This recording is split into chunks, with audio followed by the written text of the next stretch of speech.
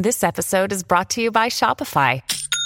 Forget the frustration of picking commerce platforms when you switch your business to Shopify, the global commerce platform that supercharges your selling wherever you sell. With Shopify, you'll harness the same intuitive features, trusted apps, and powerful analytics used by the world's leading brands. Sign up today for your $1 per month trial period at shopify.com/tech, all lowercase. That's shopify.com/tech.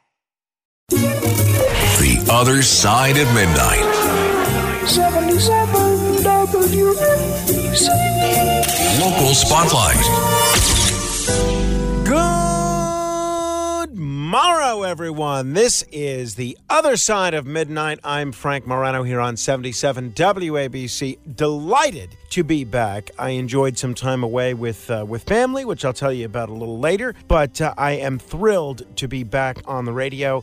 As B.B. Rebozo once said of Richard Nixon, I am tan, rested, and ready, hopefully ready to bring you a great week of shows. My thanks to my colleagues Dominic Carter and Curtis Sliwa for filling in my stead. I know both of those guys have a pretty substantial workload as it is, and it's not an easy thing to add an additional 2 hours to that, so I'm grateful to them. I am not grateful to the MTA, because as of yesterday, hundreds of thousands of drivers, including yours truly, have to pay more to use MTA bridges and tunnels after these toll hikes took effect yesterday. Easy Pass users are going to pay 6% more. It's about 50 cents extra. And toll by mail customers and those with an out-of-state Easy Pass will pay 10% more. That's about $1 extra. I'm mentioning this for two reasons. One, there's all this talk, more than talk, there's a poised to be an implementation of congestion pricing, and we are going to have to pay more for the opportunity to go to work and to visit places like Manhattan. These toll hikes, which are seemingly never ending, this is de facto congestion pricing. This is just another tax on working class New Yorkers and working class motorists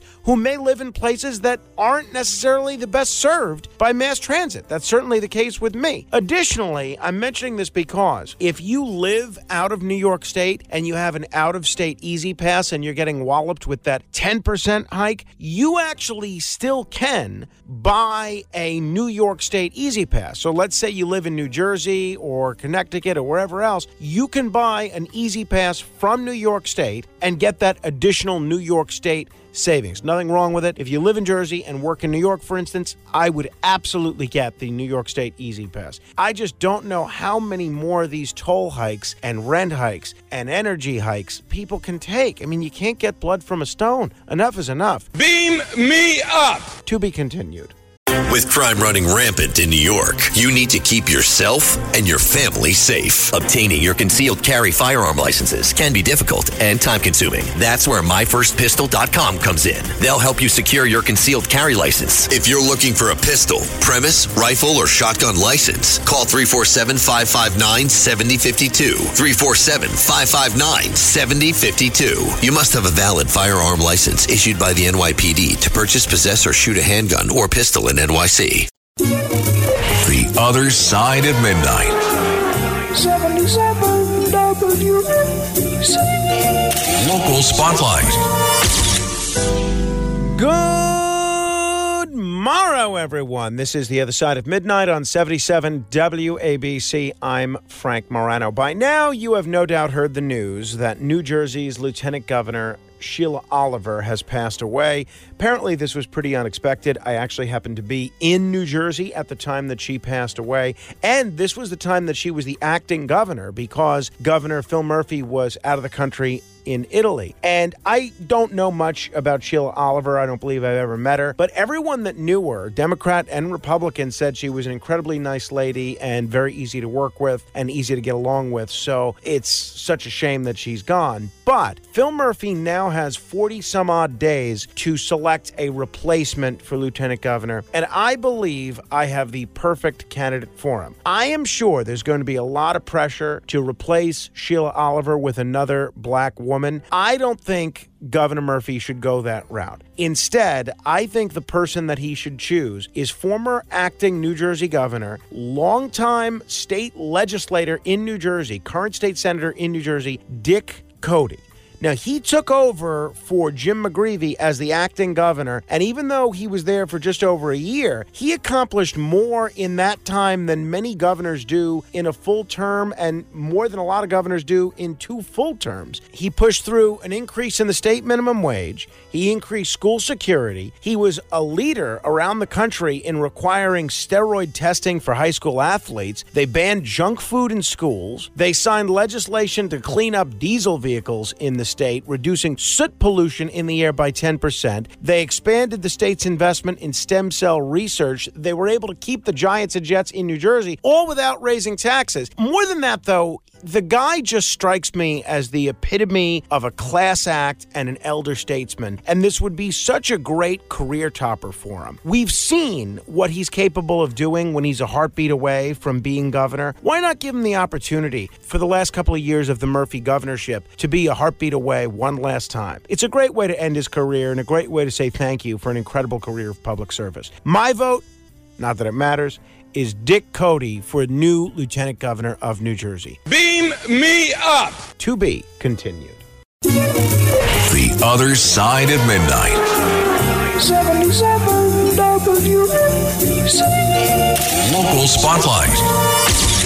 I don't know if you saw the front page of the Metro section of the New York Times this weekend, but if you did, you would have seen a face that was very familiar to me. His name is probably not a familiar one for you, but if you're someone that spends a lot of time in the Manhattan Theater District, I'm betting his face is. Josip Petrosurek is a bartender at Sardi's. He began working there in 1968 and got promoted to bartender 4 years later in 1972, and that is where he has been ever since then. He announced that he is going to be officially retiring. After 55 years on the job, he is hanging them up. Now, it is interesting. When my father and stepmother got engaged back in 1991, they got engaged at the bar at Sardi's, and Josip Petrosurek actually played a key role in getting them engaged and facilitating the transfer of the ring. When we were there, my wife and I, along with my sister, a year or two ago, we saw him again and reminded him of that story, and I don't think he remembered them, but it was not an uncommon thing. Apparently, it's the sort of thing he's done many times, and he's a great bartender and a heck of a nice guy. Apparently, he is moving back to his native Croatia and looking forward to finally having his nights off. If there's anyone that deserves a few nights off, it's this gentleman who I've known for the last few years as Joe, and who has been an incredible part of what has made this great restaurant such a historic place to grab a meal and grab a drink. I'm really going to miss him. This is not the kind of person that can easily be replaced, but this is certainly the kind of person that deserves a healthy and happy retirement. God bless you. Beam me up! To be continued. The Other Side of Midnight. 77 WABC. Local Spotlight. I was mentioning the Union Square riot during denunciations just an hour ago. Mayor Eric Adams, I thought, raised an interesting point. Now, I know he says things like this all the time, but that doesn't mean they're not true. Mayor Eric Adams, as we're looking at what caused the riots that rocked Union Square Park on Friday, all for people trying to get a free PlayStation or something, said we need to look at the parents. Our children cannot be raised by social media. Our children cannot get their values, their beliefs from social media and other outside entities. Now, Mayor Adams does say things like this all the time, and I think sometimes he does this as an excuse to kind of deflect responsibility from certain instances, but I think he's right when he says this is a situation that we should all be alarmed about. Now, he said it's not a policing issue, it's a parenting issue. It can be both. It can be a policing issue, but it can also be a parenting issue. The reality is a lot of these teenagers, which many of these young men appeared to be, all have phones. And a lot of them are able to organize in flash mob-like fashion very quickly. And in spite of the best efforts of the parents, a lot of times they're going to be able to do it.